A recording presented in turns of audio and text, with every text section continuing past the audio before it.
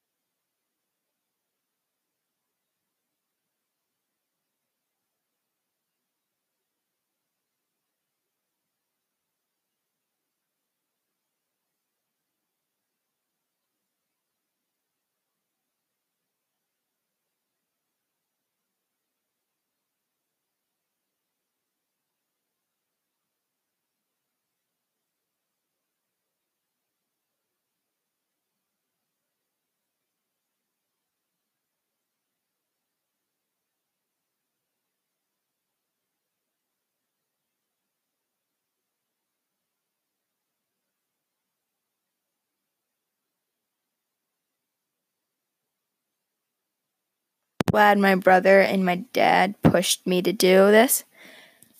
Otherwise, I would have been chickening out the whole time, and I wouldn't have had any fun. I would have gone on the little kid ride and said, yeah, I went to Six Flags. But I'm glad I got over my fear and went on the big rides. So, special shout out to my brother and my dad. So that's my story.